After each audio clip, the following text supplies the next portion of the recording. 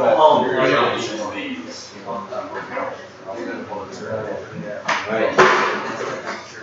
Our Old Testament passage comes from Ruth, chapter 1, verses 1 through 17. In the days when the judges ruled, there was a famine in the land, and a certain man in Bethlehem in Judah went to live in the country of Moab, he and his wife and 2 sons. The name of the man was Elimelech, and the name of his wife Naomi. And the names of his 2 sons were Mahlon and Chilion. They were Ephrathites from Bethlehem in Judah. They went into the country of Moab and remained there. But Elimelech, the husband of Naomi, died, and she was left with her 2 sons. These took Moabite wives. The name of one was Ophrah, and the name of the other was Ruth. When they had lived there about 10 years, both Mahlon and Chilion also died, so that the woman was left without her 2 sons and her husband. Then she started to return with her 2 daughters-in-law from the country of Moab, for she had heard in the country of Moab that the Lord had considered his people and given them food. So she set out from that place where she had been living, she and her 2 daughters-in-law, and they went on their way to go back to the land of Judah. But Naomi said to her 2 daughters-in-law, "Go back, each of you, to your mother's house. May the Lord deal kindly with you, as you have dealt with the dead and with me. The Lord grant that you may find security, each of you in the house of your husband." Then she kissed them, and they wept aloud. They said to her, "No, we will return with you to your people." But Naomi said, "Turn back, my daughters. Why will you go with me? Do I still have sons in my womb, that they may become your husbands? Turn back, my daughters, go your way, for I am too old to have a husband. Even if I thought there was hope for me, even if I should have a husband tonight and bear sons, would you then wait until they were grown? Would you then refrain from marrying? No, my daughters. It has been far more bitter for me than for you, because the hand of the Lord has turned against me." Then they wept aloud. Orpah kissed her mother-in-law, but Ruth clung to her. So she said, "See, your sister-in-law has gone back to her people and to her gods. Return after your sister-in-law." But Ruth said, "Do not press me to leave you or to turn back from following you. Where you go, I will go. Where you lodge, I will lodge. Your people shall be my people, and your God my God. Where you die, I will die. There will I be buried. May the Lord do thus and so to me, and more as well, if even death parts me from you." The word of the Lord. Thanks be to God. Thank you, David. I appreciate that. I've got 2 helpers this morning that are going to come up here and help hold a little poster. While they do that and get set, I love Ruth. Realize we just read about 25% of the entire book of Ruth. It's only 4 chapters. Right? Yeah, you guys can just do that. We'll get to that in a second. Right? Okay, so Ruth, in the words of Caleb, so good. This is a great book, right? Just 4 chapters. It's got a lot crammed in there. It's my favorite book of the Bible between Judges and 1 Samuel. Anyway, okay. I want to tell you a story about Anna. Anna lived a long time ago. And just like we could go around and we could tell stories about each of our past, what led us here right now? I'm not talking about like, why did we come to church today? But why do we even exist? We could probably tell stories about crazy situations where our parents met, that's the reason why we're here, or our grandparents, or things that our families avoided, like certain death, or things like that, that we are here because of these stories. So again, I wanted to tell you a story about Anna. Anna lived in Germany a long time ago, early 1900s, late 1800s. And she decided, when she was 26 years old, that she was going to come to America. And this is the exact boat that she came over on, which I think is pretty cool. I just found this out a few weeks ago. This is the boat she came on. This is where a lot of Germans were coming over the United States. This is before World War I, before World War II, of course. And so she didn't know that things were happening in the future. But what she did do is when she was 26, this is older than a lot of people that came to the United States. she came over to the United States through Ellis Island, right? So I don't know if you have any family members or anything that came through that way. She didn't know any English. On the documents, I got to see this, which is really cool. She couldn't read, and I believe she couldn't write either. She didn't have a great trade, and her destination was Chicago, even though she was coming into New York, right? She put an address down on the sheet that somebody filled out for her when she got there. But she gave up everything. Her culture, she didn't know English. She gave up everything. And in Chicago, a year or so later, she met another man. They got married. They had children. One of those children was my great-grandmother. So this Anna is my great-great-grandmother. And my great-grandmother, who only actually passed away just a few years ago, I knew and loved. And so the reason I'm here is because this woman, Anna, who I never met, died long ago, decided to get on a boat, decided to do something rather crazy, and leave her homeland to go start somewhere new. All right. Thank you. This is the story of Ruth. And so what we're going to do here today is we're going to kind of go back through this passage. And so if you have your handout too, kind of follow along with me. We're going to actually read through it again, but it's such a rich text. But I want us to remember, as we're looking at this, that Ruth, and probably many of you know this, is the great-grandmother of King David. Ruth ended up, when she made it back to Bethlehem, she married Boaz, right? They had a son, Obed. Obed's son was Jesse, and Jesse's son was King David. We see the lineage of even Jesus in Matthew's Gospel. Ruth listed in this lineage, right? There's only 5 women even listed in the lineage of Jesus, Ruth being one of them. Her decisions that she made put her on a path that was much different, right? I just think that's awesome stuff. Okay, so let's look at this, starting in verse 1 again. In the days when the judges ruled. Now, we need to talk about this just for a quick second. This is before kings came on the play, right? Before King Saul, what would happen is the people, and this was very cyclical, this happened a lot. A lot of good stuff was happening, everything's going great. When things like that happened, people started to disobey. They started not following God. And kingdoms nearby would take them over, would put them into some kind of exile. And so God would raise up a judge.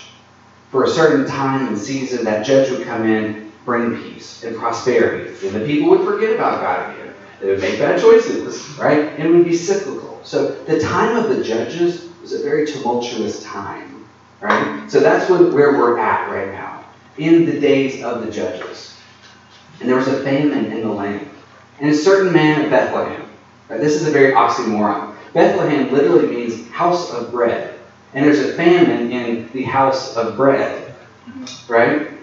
So there's a famine in the land, and a certain man of Bethlehem in Judah went to live in the country of Moab. Moab and Israel did not get along at all. Moab things must have been really bad for you to go to Moab if you were an Israelite. Literally in Scripture, I want to read this to you in just a few, in Deuteronomy 23, 3-6. I'm going to read this to you. This is what Moabites look like. No Ammonite or Moabite or any of their descendants may enter the assembly of the Lord, not even in the 10th generation. For they did not come to meet you with bread and water on your way when you came out of Egypt. And they hired Balaam, son of Beor, from Pethor, and Aram to pronounce a curse on you. However, the Lord your God would not listen to Balaam, but turned the curse into a blessing for you, because the Lord your God loves you. Here's this. Do not seek a treaty of friendship with them as long as you live. This was the relationship. Now, Ruth wouldn't have known that. This was the relationship proclaimed in Deuteronomy. They did not have a good relationship. Their cultures were very different. Moabites were known for child sacrifices. Like a lot of cultures, unfortunately. They had a different language. They quarreled. They fought. There's a lot of things going on here. And yet, the man and his wife and their 2 sons went to Moab. By the way, this isn't super close either. It's 50 miles away between Bethlehem and Moab, which we think, okay, that's not too bad. We hear other stories. But this isn't a straight shot like other things we read. This is over, if they went straight through, this was over some pretty treacherous terrain. And there's mountains, and all historians think this was a really arduous journey. It would be about 7 to 10 days to get from one to the other. All that to set up, this was bad. For them to leave their own homeland because of the famine, they literally must have thought, we will die here. So let's at least give ourselves a fighting chance by going somewhere else. Anyways, he took his wife and 2 sons. The name of the man was Elimelech, and the name of his wife, Naomi, and the name of his 2 sons, Mahlon and Chilion. Here's what's interesting. Why in the world would you name as a good Hebrew your kids Mahlon and Chilion? Now here we hear, hey, those are cool names, right? It literally means sickness and like ailment or ailing, right? And Hebrew names are so important, right? The meaning of them. And yet, it's kind of like telling us just in conversion, something's not going to happen good for them. Sickness and ailing, their 2 sons. They were Ephrathites from Bethlehem and Judah. They went into the country of Moab and remained there. But Elimelech, the husband of Naomi, died, and she was left with her 2 sons. These took Moabite wives. The name of the one was Orpah, and the name of the other was Ruth. When they had lived there about 10 years, we have a lot going on. This is a whole 10 years in about 3 verses, maybe even a little bit longer. But after that time, both Mahlon, sickness, and Chilion, ailing, also died. So that the woman was left without her 2 sons and her husband. Not only did you leave your land, but now you've lost your own family. Verse 6. Then she started to return with her daughters-in-law from the country of Moab, for she had heard in the country of Moab that the Lord had considered his people and given them food. So things are happening. She's heard through the grapevine, right? She's heard that, yes, there is now food back in Bethlehem. In the house of bread, we can now go back. We can go back and we can start over. So she set out, in verse 7, from the place where she had been living, she and her 2 daughters-in-law. Catch up, they already set out. So everything she's about to say for them to go back actually happened as they were going, not at the very beginning, which is interesting. And they went on their way to go back to the land. Then Naomi said to her 2 daughters-in-law, go back, each of you, to your mother's house. This is really interesting. Everywhere else in Scripture, what Naomi should have said is go back to your father's house. And we don't know anything about Ruth's father or Orpah's father, but in a patriarchal society, you go back to your father's house. But this is a story. Ruth is a story about women. So I'm not surprised when it says, go back to your mother's house. All the commentaries I read said, we have no idea why Naomi would have put their mother's house instead of their father's house. That doesn't even match up with culture. Except when you realize this is a story about women rising up, which is awesome. So anyway, yeah, she says, go back, each of you, to your mother's house. May the Lord deal kindly with you. May the Lord deal kindly with you. I'm going to skip that for right now. We're going to come back to that one piece, which is so important. This is a prayer of Naomi. She's praying over her 2 daughters-in-law. As you have dealt with the dead and with me, the Lord grant that you may find security. These prayers, by the way, in Ruth, 100% of the time, all the prayers in Ruth are not toward the person that prayed it. So that'd be like if I prayed for myself, right? There's no prayer like that. All the prayers in the book of Ruth, only 4 chapters, are for somebody else. And in Ruth, all the prayers are answered in the way they're prayed. Now, I know we all know God doesn't work that way, but it is interesting in the book of Ruth that it does play out that way. The Lord grant that you may find security, each of you in the house of your husband. I nearly didn't pick the NRSV, which we usually use, because of this one word and how the NRSV translates it. I don't like the word security because as Americans, we have such a misconception of security. When we hear security, we think of money, social security. right? You're set up for good once you retire. When we hear security, we think of a security system in our house to provide safety and things like that, right? This is not that kind of security. The NIV translates it as, the Lord grant that you may find rest. But that's not really right either. So there's a reason why the NRSV does go this way. Rest, we think of, I've just run a long race. I'm tired. I need rest. So you go, you lay down, you turn off your brain, you rest. But what happens after you run the next race? You're tired again, so you need more rest. This, probably best defined in the prayer, the Lord grant that you may find satisfaction. Not a temporary thing. Not something that's going to last just a short time, but something that's going to go. A rest that is long. A rest that doesn't end. That's that kind of satisfaction that I think gives a better understanding of what Naomi's praying that the Lord would do. Then she kissed them, and they wept aloud. They said to her, no, we will return with you to your people. But Naomi said, turn back, my daughters. Why will you go with me? Do I have sons in my womb that they may become your husbands? Turn back, my daughters. Go your way, for I am too old to have a husband. We see this in the rest of Ruth. Naomi is very, very sad, but also she just is very bitter. And we'll see this in a second too. If you know about the book of Ruth, in chapter 2, when Naomi does reach Bethlehem, and they say, Naomi, you're back. What does she say? Don't call me Naomi. Call me Mara, which means bitter. Call me bitter now, because that's who I am. Right? So we see that playing out. And then in verse 13, we're going to skip down there. Would you then wait until they were grown? Would you refrain from marrying? No, my daughters. It has been far more bitter. Interesting, it already gives us that word. For me than you. Because the hand of the Lord has turned against me. Then they wept aloud again. Orpah kissed her mother-in-law, but Ruth clung to her. Orpah didn't do anything wrong here. Orpah did as her mother-in-law said, right? She went back. Scripture doesn't say, oh, when she disobeyed and she went, no, that wasn't bad. What Orpah did was good. But Ruth clung to her.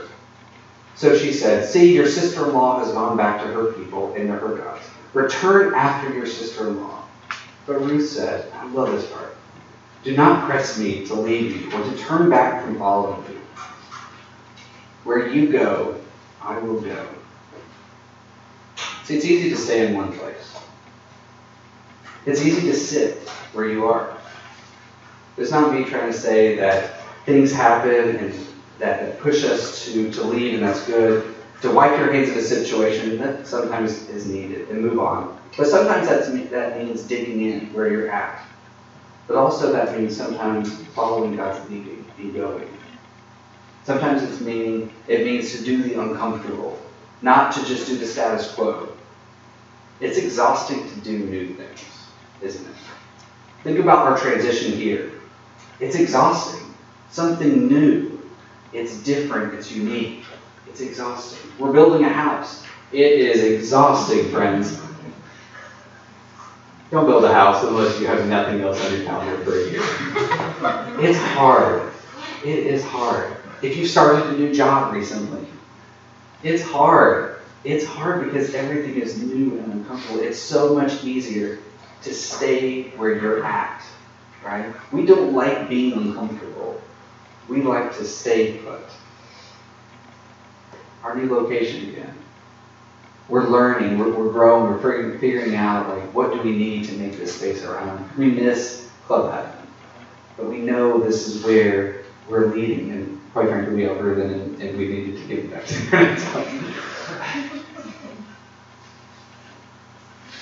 But that's what Ruth did. And the same sort of thing, this obedience to go to a new place all of a sudden. When I hear this, I think of Jesus' calling to the disciples. And in Matthew 4:18-20, Jesus was walking by the Sea of Galilee. And he saw two brothers. They were Simon, the other was named, his other name was Peter, and Andrew, his brother. They were putting a net into the sea, and they were fishermen. And Jesus said to them, "Follow me. I will make you fish for men." At once, they left their nets and followed him. They're just doing their normal jobs, normal day in and day out things. And yet, Jesus called, and they at once, Scripture says, dropped their nets, and they went and followed after him. This is what Ruth did. She knew her culture, she knew her place, but she decided, no, I'm going to cling to you, Naomi, and I'm going to go to this new place and this new situation. All right, let's read back here. Okay. Where you will go, I will go. Where you lodge, I will lodge. Your people shall be my people, and your God, my God. Where you die, I will die. She's all in. You catch that? She's not going back to Moab. She's not going to Bethlehem for a little while.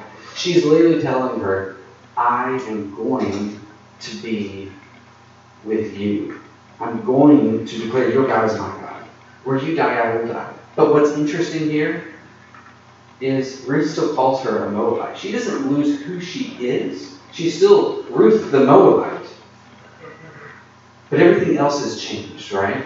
But who she is didn't. I think that's a good thing to realize here. She doesn't change who she is, but everything else does. There will I be buried. May the Lord do thus and so to me, and more as well, if even death parts from me. Such a powerful piece. I want to take our last few minutes, and I want to focus back on this one linchpin, I think, in this whole passage, and actually in all of Ruth, and we really see it in also chapters 2, 3, and 4. And if you go back, you can look at it with me. It's in verse 8. And this is where I said we go back and we look at it together. And it says, "May the Lord deal kindly with you." May the Lord deal kindly with you. The Hebrew word here is a very powerful word called, I'm going to try this one time with a guttural, and I'll just say it. Hesed. Any Hebrew people out there? Okay. Hesed. It is such a powerful word. That is the proclamation here. May the Lord have Hesed with you. For the New Testament kind of, the Greek kind of counterpart to this word, it's agape love. Man, some of the most profound words we get in the New Testament are when there are passages about God's agape love. This is the counterpart, Hesed. It's a covenant faithfulness, right? Hesed is love and mercy. Hesed is grace and goodness. It's loyalty, it's devotion. But here's the crazy part of Hesed. It is a one-way love. It is a love without an exit strategy. It's a love that you don't get to pick. It's a love that is independent on your actions. It's a love that does not matter what choices you've made. It is there. I'll be very open and vulnerable with you guys. The Old Testament, sometimes for me, I miss a connection with the New Testament. And I get it. I know what Jesus says. I know the passages. I know the connection. But in my heart, I sometimes feel a disconnect because I see the agape love of Jesus, right? And I see that brought into play. And I see the covenant God made with Abraham and Sarah. And I see that, but then I always wonder, wait a minute, but God only blessed them and their descendants so that they can be blessings to the nations, as we know. But what about everybody else? We know Israel didn't do a good job proclaiming that. And I think it hit me with this Hesed. And I think it hits me very close when I read this passage out of 1 John. I'm going to read it to you. 1 John 4. This is love. Not that we loved God, but that He loved us and sent His Son as an atoning sacrifice for our sins. This is agape. Follow with me. Dear friends, since God so loved us, we ought to love one another. God loves us first, and then likewise, we love our neighbor. What does this sound like? This sounds like covenant. This sounds like the covenant that God made with Abraham. I'm going to be a blessing first, so that you can be a blessing to everybody else. I'm going to agape you first here, and likewise, agape your neighbor. What a connection. This hesed, this love, goes from the very beginning. It was different languages, but this agape love goes from the very beginning. So if you have found a difficulty finding your place in Scripture and the story of God, know that God's love, God's unconditional, God's one-way love, God's love without an exit strategy, goes all the way back. And it goes all the way forward. It goes all the way to right here. That we are here getting to be loved by God. How exciting and awesome is that? That is the prayer that then played out for Ruth. May the Lord deal kindly with you. May the Lord hesed you. May the Lord have faithful covenant with you. And I would say to us today, may the Lord love. May the Lord agape. Whatever words we say, may you know that God is going to love you. Just like He loved Ruth. Just like He loved every character in Scripture. He loves you too. And He loves me. And that didn't just start with the New Testament. It went all the way back. It played out differently. We know this by Jesus. We see it played out. But God's love is so powerful that the covenant continues even today. So I end with this. God loves us first. And likewise, we love our neighbor.